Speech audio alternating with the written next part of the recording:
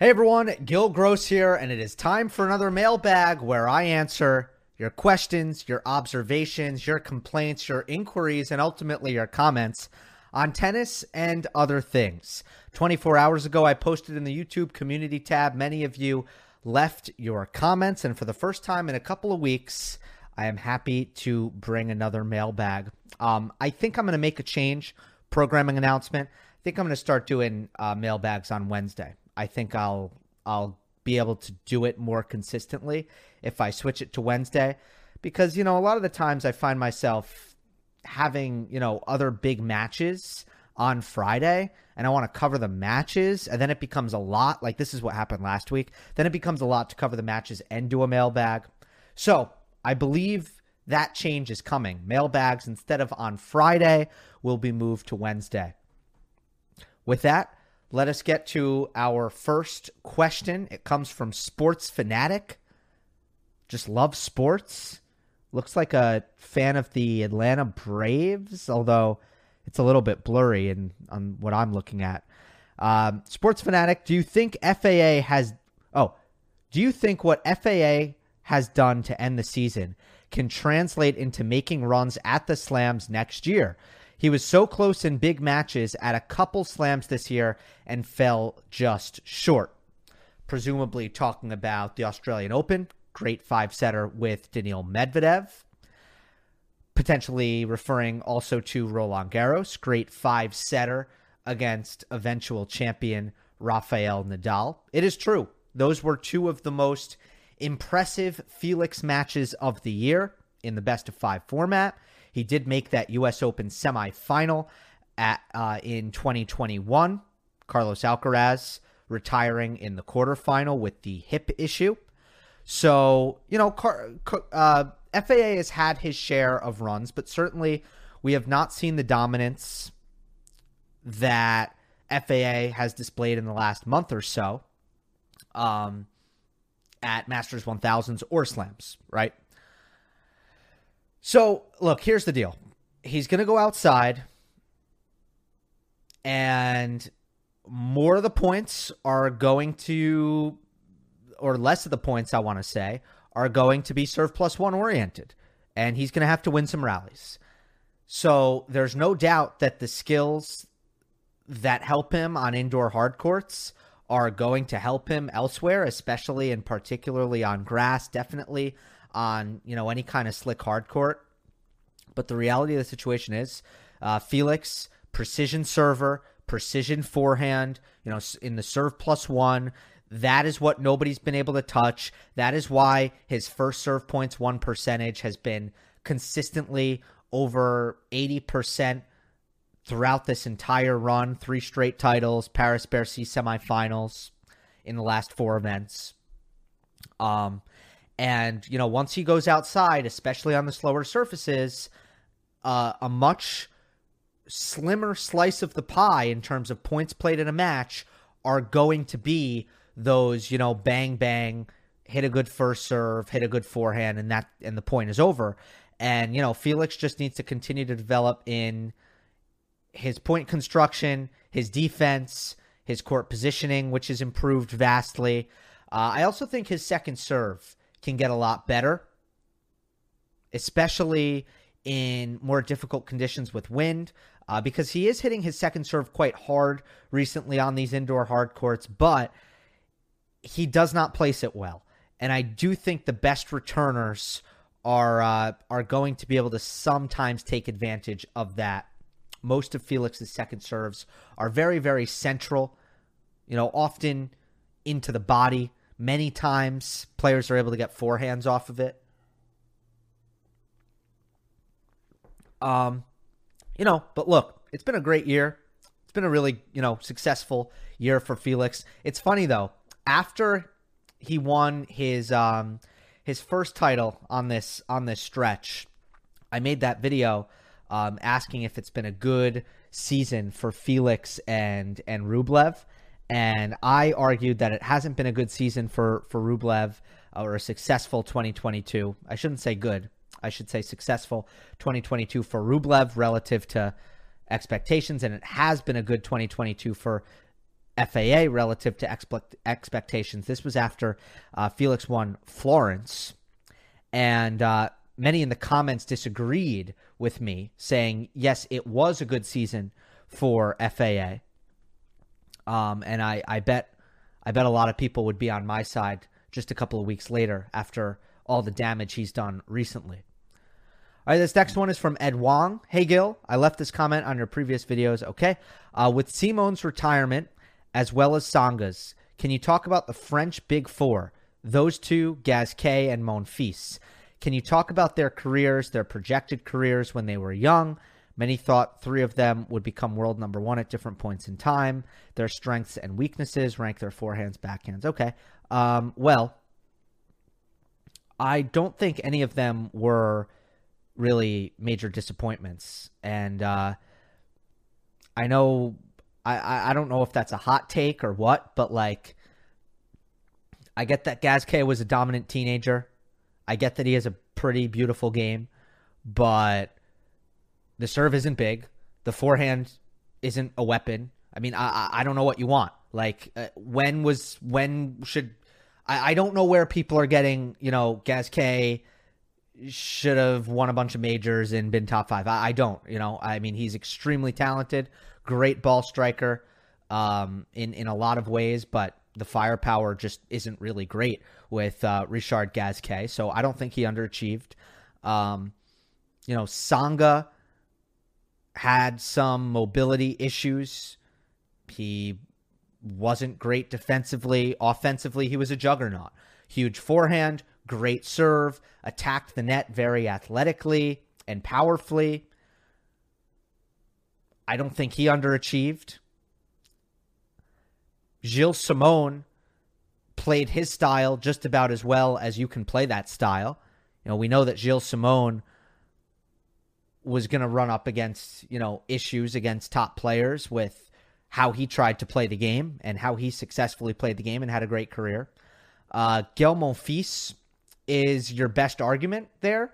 You could say that Monfils could have been better in his career, and I think, there still could be some good moments to come in the career of Gael Monfils.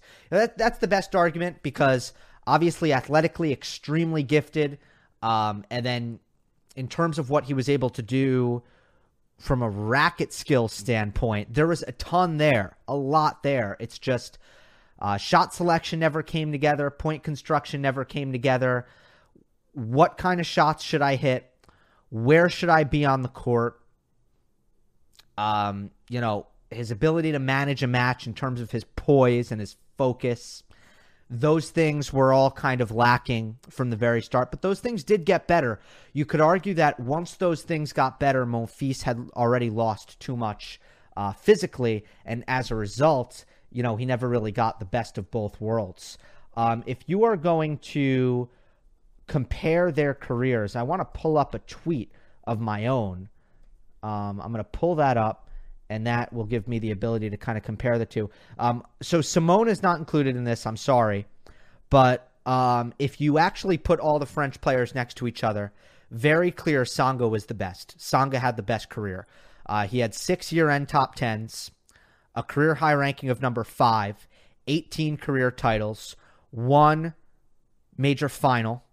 That was the Australian Open in 2008.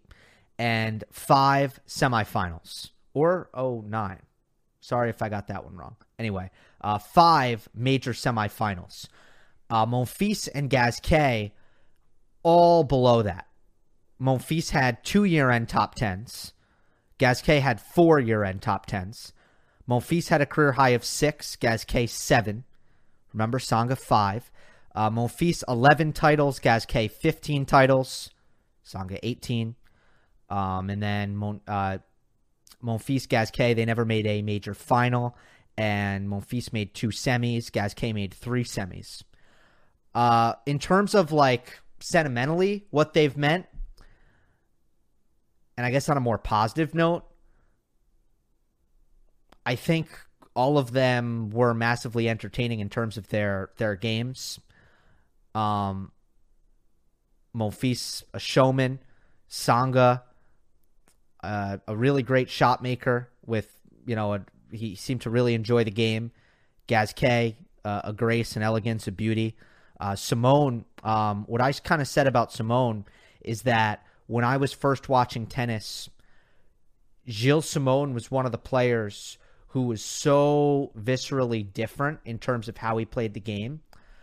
He actually taught me a lot about tennis because it was so obvious, and to an untrained eye, it can be hard to see the nuances. But with Simone, it was so obvious that he was playing so completely differently in terms of how he was constructing points and winning points, taking pace off the ball, winning off of consistency, waiting for, the court to open up, waiting for his opponent to attack oftentimes before he would, counter. He was really the ultimate counter puncher, and that taught me a lot.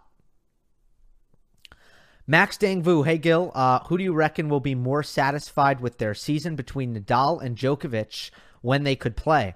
I think Nadal achieved the highest level on tour overall, but Djokovic has been consistently harder to beat. This shows as they have the two highest match winning percentages in 2022. Also, I do think Nadal will be motivated by ATP finals because he hasn't won the title and year-end number one. No matter how much he distances himself from it, it will be appealing for him, in my opinion. Yeah, it would be appealing for him. I just don't think that he would think that he has a chance. I mean, he knows that his level has been far off of, what he needs for a long time now. He has not played that level since Wimbledon. And we've seen oftentimes he's come into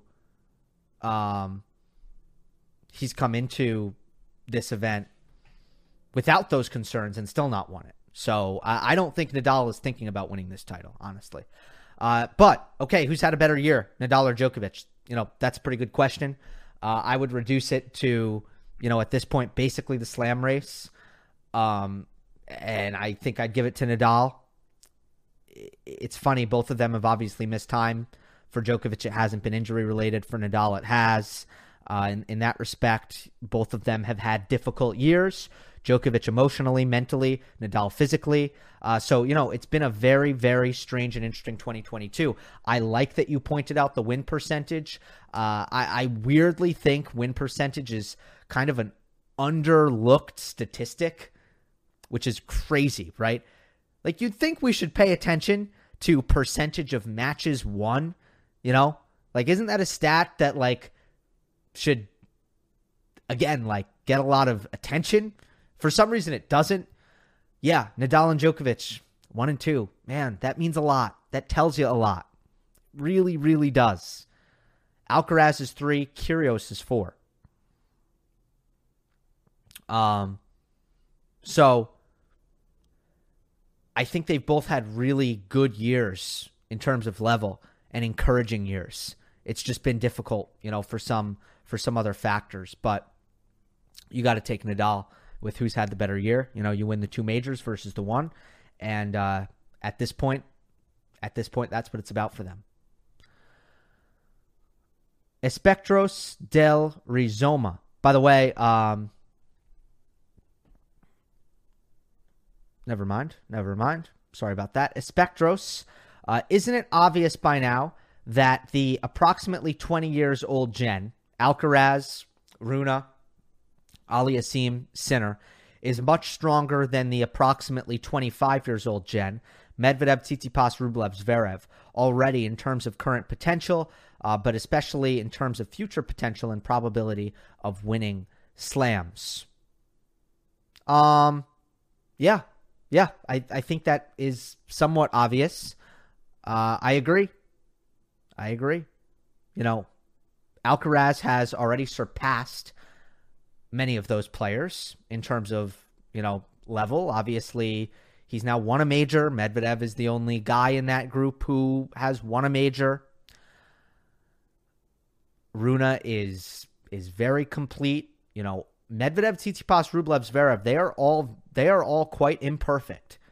As great as they all are all imperfect. And Rune and Alcaraz, much harder to poke holes in their games.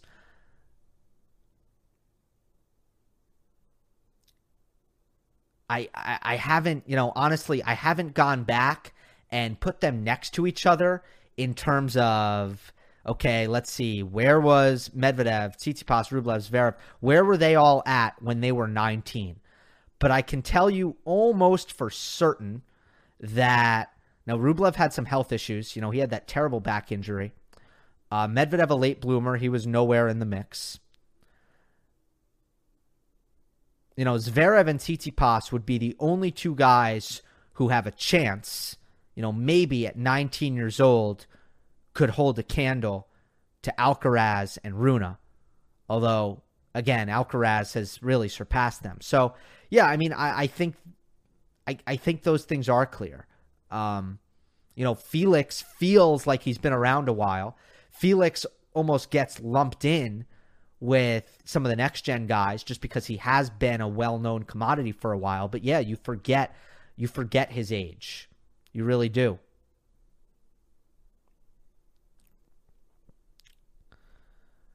Lori Dibon. I have noticed in the last 9-10 months, Sinner adding more variety to his game. What do you think he needs to do to make the next step to go all the way in slams? Thanks. Love your channel. Well, the big thing for him this year, I guess there's two things. One, he was so consistent, like so consistent. Bear C, I said I couldn't put him on upset alert, even though I thought he was injured, and then he ended up losing to Husler. So I said he might lose that match, but I can't put him on upset alert because I can't do that to a guy who's gone almost the whole year without getting upset. And then he got upset. So he's been unbelievably consistent. Quarterfinal. Almost like a machine. But he has struggled against the upper echelon. He has struggled to pick up some big wins. So I think in that sense, serve needs to get better. Variety needs to continue to get better. He can add some wrinkles. There's no doubt about that. But I think in the larger picture, ultimately, his legs need to keep getting stronger. He was injured too much this year. A lot of them were, I think, what you would call, soft tissue injuries. So like wear and tear injuries. Nothing acute or traumatic where you might say, okay, you just got unlucky and something freaky happened. It just felt like he was wearing down a lot. So ultimately, he needs to keep building up his body so he can stay healthy. And I think that'll help his progress a lot. I think he can still get even more athletic around the court. But the return of serve looked really awesome this year. And he played some really solid tennis from the baseline and had a great season, ultimately. From Racket Talk, hey Gil, a couple of questions. One, do you find it a little strange that Alcaraz is running into injuries this early in his career? I do get he did play 3 straight 5-setters at the U.S. Open and eventually won it. It was actually the most time on court anyone has ever spent en route to winning it. And I'm ad-libbing it. Back to the comment. But after the U.S. Open, Astana didn't go well. Basel was somewhat decent. Then the performance in Paris was not great, and he is missing his first World Tour finals. Do you think longevity is going to be an issue for him as his career moves along? And do you see him making his game less physical and more efficient? Well, all right, a couple things. First of all, I don't think Alcaraz has been concerningly injury prone. I really don't. I think the timing of his injuries have, maybe thrust. I guess, okay, here's what I'm trying to say. Last year at the U.S. Open, he gets injured and has to retire from his first major quarterfinal. Lots of eyes, lots of attention. That's a big time match. So it sticks in our head. We remember that. Now he tore his oblique. It is that particular injury is just a classic tennis injury. It happens to a lot of players, and it stinks. And I don't know how much can be done about it. It is one of those freak things. Obviously, some players are more susceptible about it to others, but these ab tears, they're kind of like the torn ACLs of tennis. Thankfully, they're not as bad as tearing your ACL. You're not out as long. But in terms of just like that injury that you see repeatedly popping up all over the tour, ab tears and ab strains, unfortunately. So I see very little evidence that he's injury prone. I guess my point in, bringing up that U.S. Open and the fact that there was so much attention on it, if that happened last fall, I don't think anybody would even be thinking about it. It would be a complete non-discussion. But since that first injury happened when everybody was paying attention, this last injury comes, in the last couple weeks, and it's fresh in our minds. Maybe there's that thought that Alcaraz is injury prone, but to me, I haven't seen that. I've seen him. In fact, I've been impressed with his durability. I'm not going to lie. I think he's shown to be very durable. On 2 occasions, he's had to play 2 matches in one day, and both times he went 2-0. One of the times he played the longest 3-setter of the year versus De Minaur. We saw at the U.S. Open, his body held up through that absolute hellish gauntlet of 5-setters. So I really don't see the durability being a problem. And do I see him making his game more efficient? I don't know. I mean, he's not passing up any opportunities to finish points. So I would say no. I would say the answer is no to that. I don't think he's playing more physical than he has to right now. There might be a point in his career where he recognizes that he's unable to get to shots and he stops selling out for them. I think what he does sometimes is he shows some hustle, just to show hustle. And there's really no chance he's not going to get there, and he still runs for it. Will he kind of lose that youthful energy and start to preserve his body on some of those, I'll call them 1% balls, meaning, or I'll say 0.01% balls, where he's basically going to lose the point guaranteed, and he still busts his butt to try to get to the ball. Will he stop doing that at some point? I'm sure. But in general, I don't think he's wasting much energy, and I don't see his game getting a lot less physical than it is right now. In fact, I think he should make his game more physical. And what I mean by that is he should miss less. He should make it a priority to get a little bit more consistent at times and start to get more comfortable in baseline rallies, staying consistent. At times, don't lose the aggression, but pick your spots. Recognize when there's an opening and take it, but do not force it. And sometimes he forces it. Second question here, how many good years do you see for Nadal and Djokovic? I'm going to take a pass on this one. Again, it's about health. It's about, and I've said this many times before, I hate predicting longevity.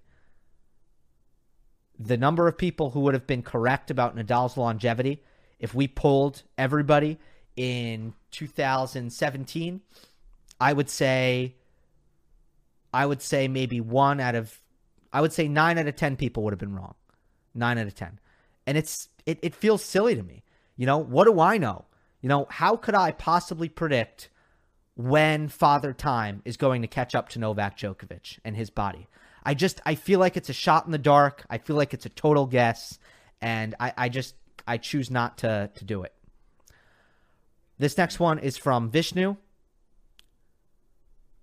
I have a couple of questions. One, this is a personal question. I am a Federer fan. Whenever I need some motivation, I watch some of the highlights of 2017 Australian Open, as it is one of the most inspirational comebacks that I have ever seen. But at the same time, Wimbledon 2019 was probably the most heartbreaking loss that I have ever seen. Roger losing that final, having 2 championship points, has been a nightmare, and sometimes even now that loss still haunts me if I think of it. My question is, how should fans come out of / forget heartbreaking losses like these? And please share any experience if you had dealt with this kind of situation. Like if your favorite player like Ferrer lost in a very close match. I'll answer that and then I'll get to the second one. My mentality with this is usually that, all of the emotion that you kind of put into, or the emotional investment that you put into someone, the pain the pain is part of the ride.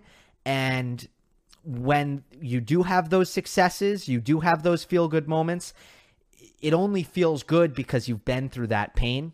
You know, you've been through those losses. You know, anyone who tells you that they can get the euphoria of the wins and they can avoid the pain of the losses, they're lying. It just doesn't work that way. You only get the euphoria with the pain. It's a package deal.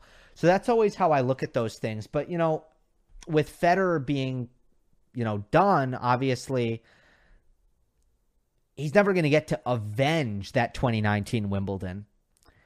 So I guess you have to kind of cope with something like that in different ways. And at some point, there's obviously maybe some sort of acceptance. I don't know how you get to that. Maybe it manifests itself in the next time you feel a similar way about a player like Roger, and maybe that pain from 2019 Wimbledon makes you feel even more euphoric when that next player is able to come through a match like that, and it kind of transfers over. I don't know. Maybe that's it.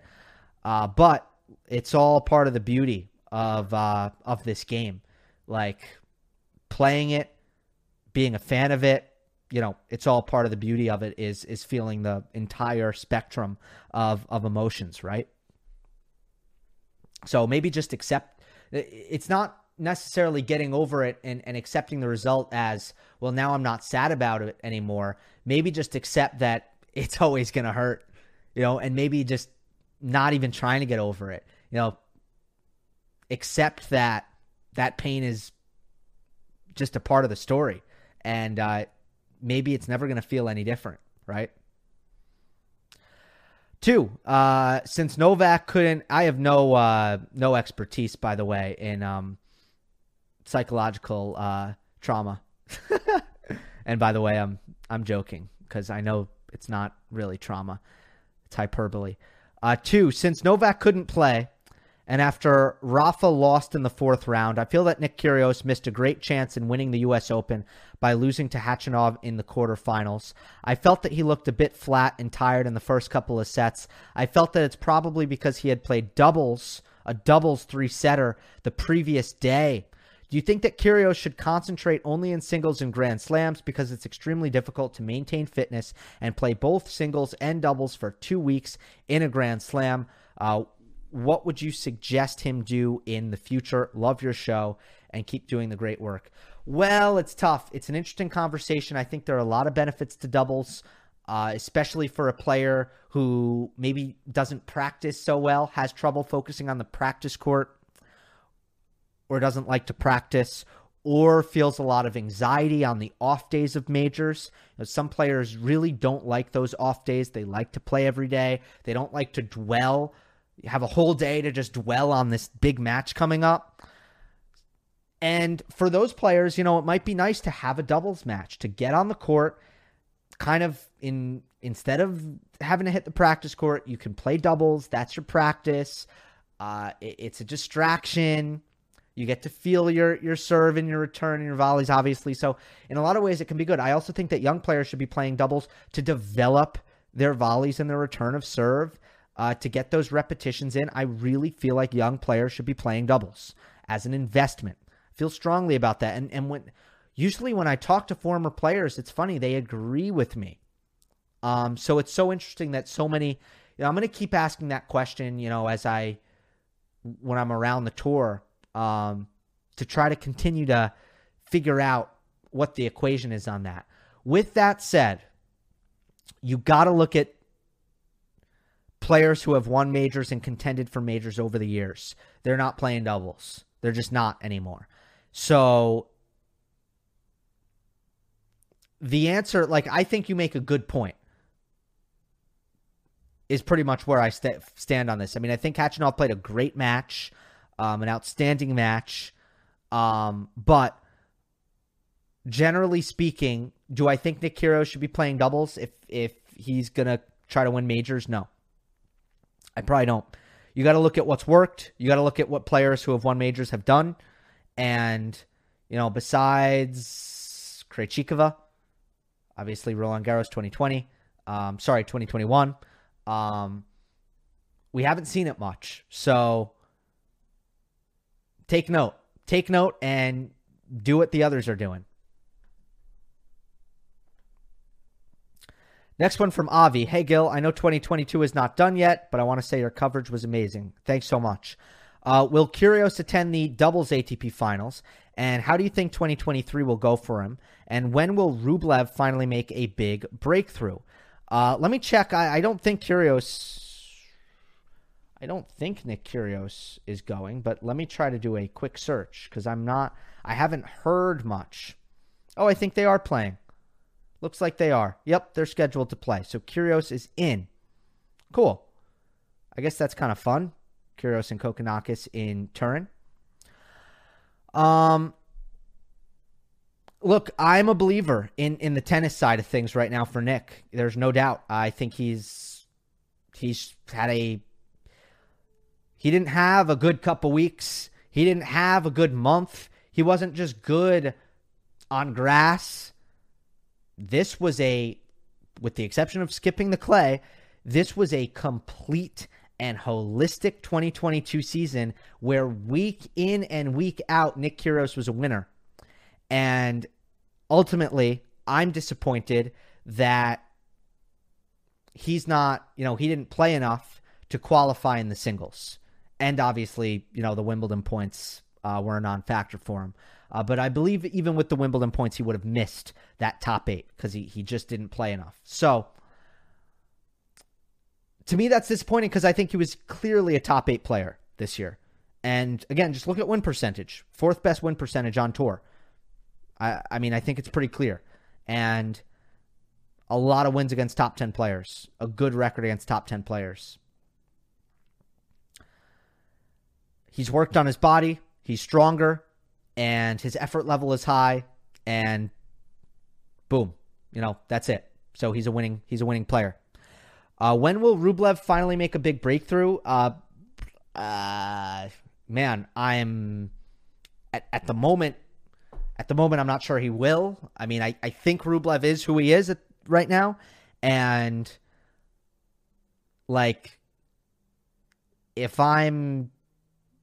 if you're asking me, I don't know, does he ever crack the top 3? I think no. Top 4, top 5. I mean, top 5. Now I'm kind of on the fence about it. But yeah, Andrei Rublev has been between the 6th best player in the world and the 8th or 9th best player in the world. He's been in that range for 3 years now. And there hasn't been any upward progress. So there's no trajectory there. And I can get into the weaknesses of his game, sure, but I don't really feel like doing that. I think I've covered a lot of that. I think the point is right now, the second serve is the biggest obvious thing that I think should get better. It should improve. I really think in the next couple of years, I hope, and I do think it should get better. The rest of the stuff that holds back Rublev, none of the other stuff I think is getting better. I don't think the variety changes, the forecourt game changes, the slice backhand changes, the point construction changes. I think all that stays the same. I don't think he gets any quicker. I don't think he starts to defend any better. The second serve, that's it. So I don't think that big breakthrough is really coming. I got 2 here, and I don't know why it's blurry. There we go. Okay. Now, once I come back onto the screen, I won't be blurry anymore. These are 2 from Sam. It's often said that one-handers struggle more to defend and return serve off their backhand side. Which one-hander do you think is best at returning and defending with their backhand, and what makes them so good? Okay, I'll answer that one first. Federer. Federer is your gold standard there, mostly because of the slice. When you don't have a lot of time and you have a one-hander, you can shorten up with that slice. And if you have a great one that you're able to maneuver around the court defensively, that's going to be your best friend. that obviously includes the block return, the chip return. So Federer would definitely be my answer there. And then the second one is, which players, if any, outside the top 15 do you think have the potential to become tier 1?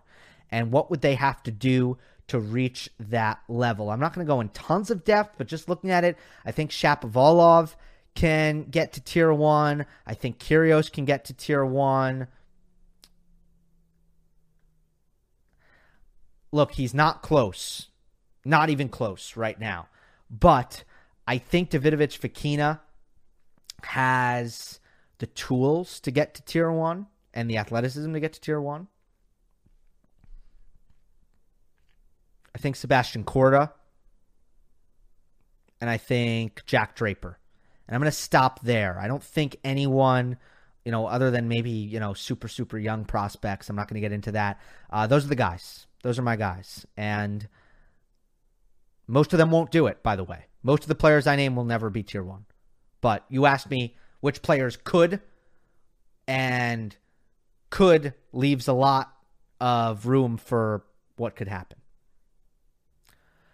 I'm going to hit a couple more here. This one's from Niklas, who is a member. Thank you for being a member. You can hit the join button, $2 a month to support the channel. It is much, much appreciated. As a citizen of the Nordic nations, I'm really proud of how our guys have ascended on tour this year. It's also interesting how each country has exactly one standout player, Ruud, Rune, Ruusuvuori, and Ymer. On that note, do you see any development paths that the still young Ruusuvuori and Ymer can take to match the higher level of their Norwegian and Danish counterparts? Love it. So Ruusuvuori I'm very high on, and I think he's very similar to Jannik Sinner. High ground stroke speeds, good consistency. He brings it off of both wings. He's very long, good on the return of serve, but a little bit average on the movement side of things. Not a lot of variety, a little bit average on the serve, but his pure power ground stroke game is certainly there. Ruusuvuori,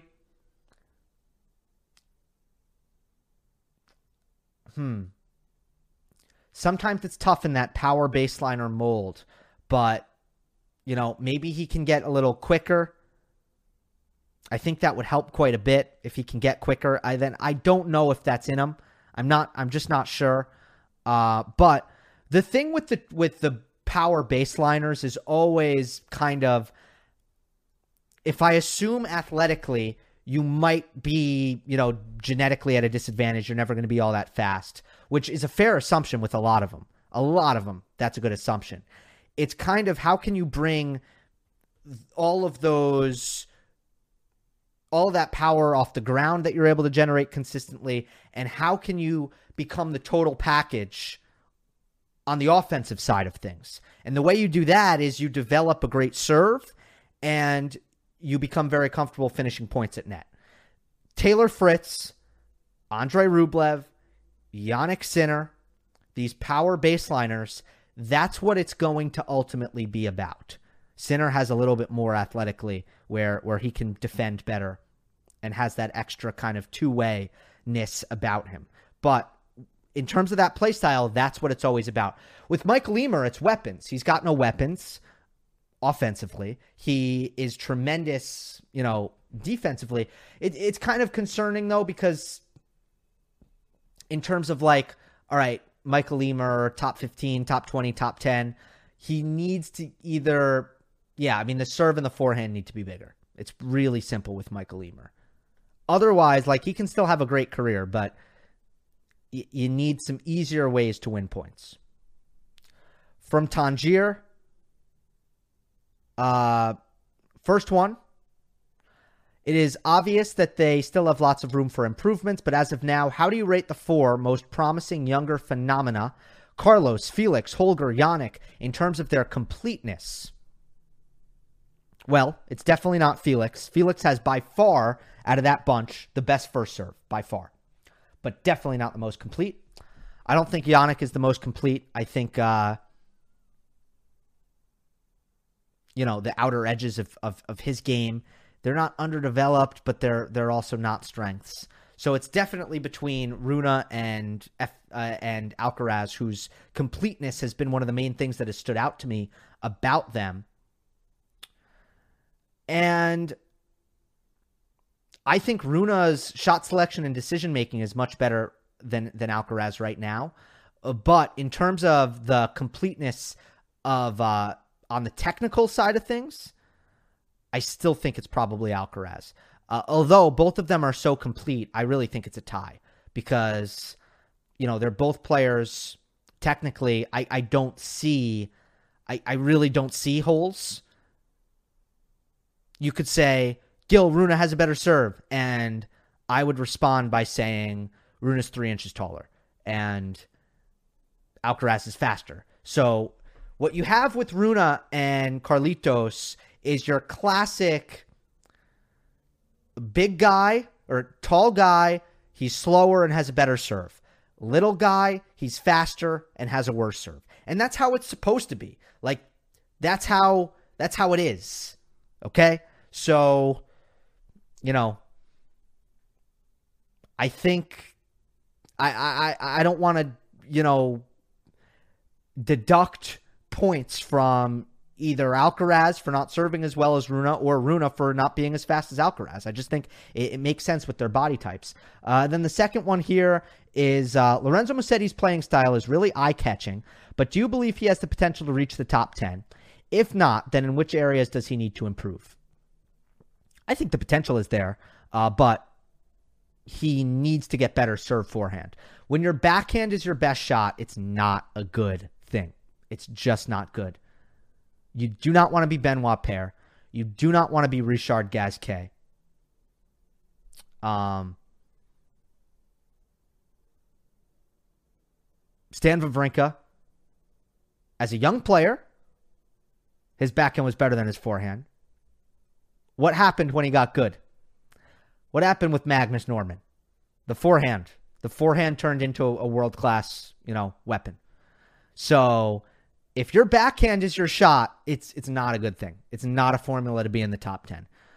So Musetti needs to beef up the serve, needs to not only beef up the forehand, but also defend on it better.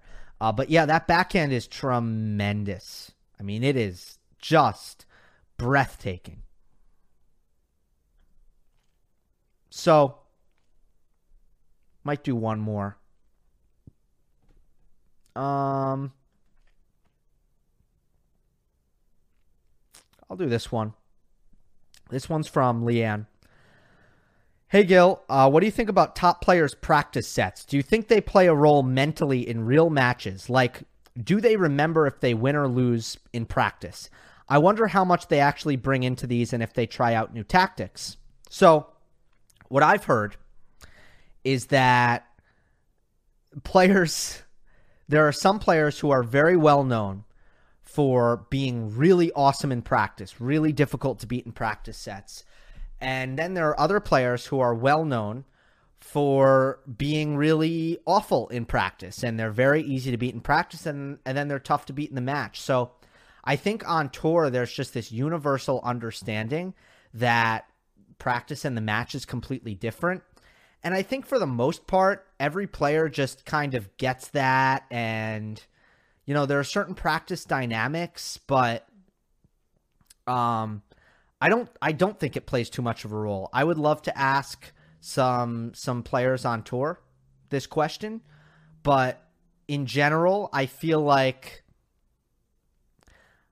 everybody just knows that the match is just a different ball game, and that you don't if you beat Novak in a practice set, you're a fool. You're like an absolute fool if you interpret that as oh, I'm there. I'm right there. Right? In a match. It just doesn't mean that because it's just not the same. It's so different. So that's that. I wish I got to all of them, but I didn't. I'm sorry. If you left a comment that did not get answered, feel free to just copy and paste it. Go to the community tab, copy your comment, try again next week. if I don't answer it like 3-4 times in a row, I'm probably not interested in answering it. But you can be persistent, and that will do it. So we got Next Gen Finals and a preview of the ATP Finals on next week's Monday Match Analysis. I will talk to you then. Hope you enjoyed. Don't forget to subscribe. I will see you next time.